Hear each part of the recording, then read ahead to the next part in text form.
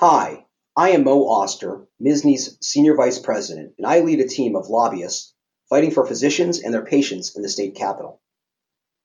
We continue to respond to the myriad of healthcare proposals that have been advanced in the governor's proposed budget for the 2021 fiscal year.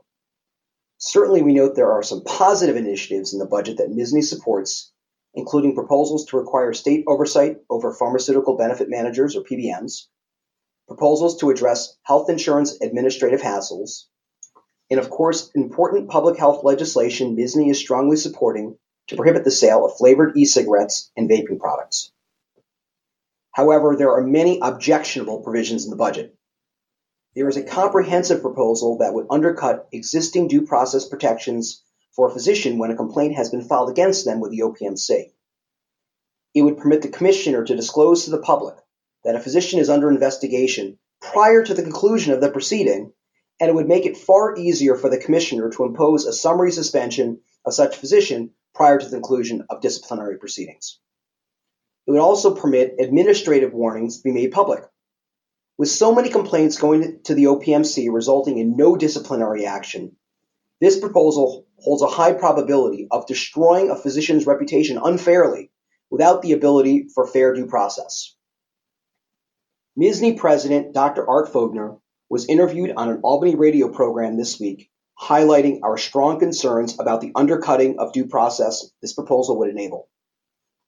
Please look to the e-news for the link so you can listen. Please also send a letter to and tweet at your legislators from MSSNY's Grassroots Action site. This is an issue that affects all physicians, whether you are employed or are in private practice.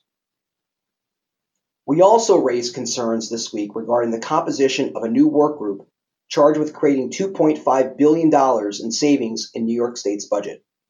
The group did not include specific associational representatives, but did contain some hospital CEOs, some health plan CEOs, and union heads.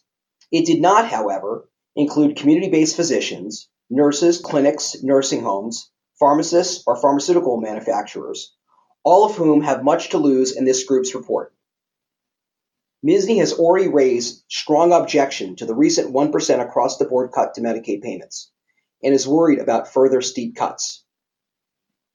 Among the topics that could come up in the new Medicaid redesign team is changes to the excess medical malpractice insurance program, which provides private practice physicians with an additional $1 million of medical liability insurance coverage to help protect them against New York's excessive liability costs and verdicts.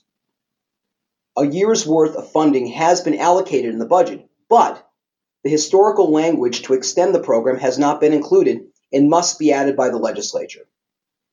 In a public hearing on the budget last week, MSSNY warned that unless the state was going to enact long overdue liability reform, extension of the excess medical malpractice insurance program was absolutely essential because physicians risk losing all of their assets every time they treat a patient.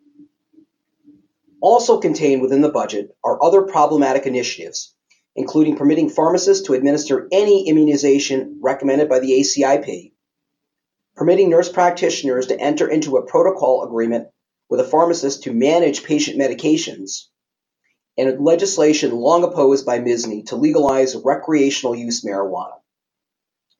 With so many issues in play, physicians need to plan to be in Albany on March 4th to meet with their legislators and hear from legislative leaders how they plan to address these issues. It is imperative that we have a strong showing from physicians in their white coats to let legislators know how all these issues will adversely impact your patients and their constituents. Your county medical society will be organizing meetings in Albany and transportation to Albany, so you should plan to contact them. Please look at MSSNY's e-news this week for more information on each of these items.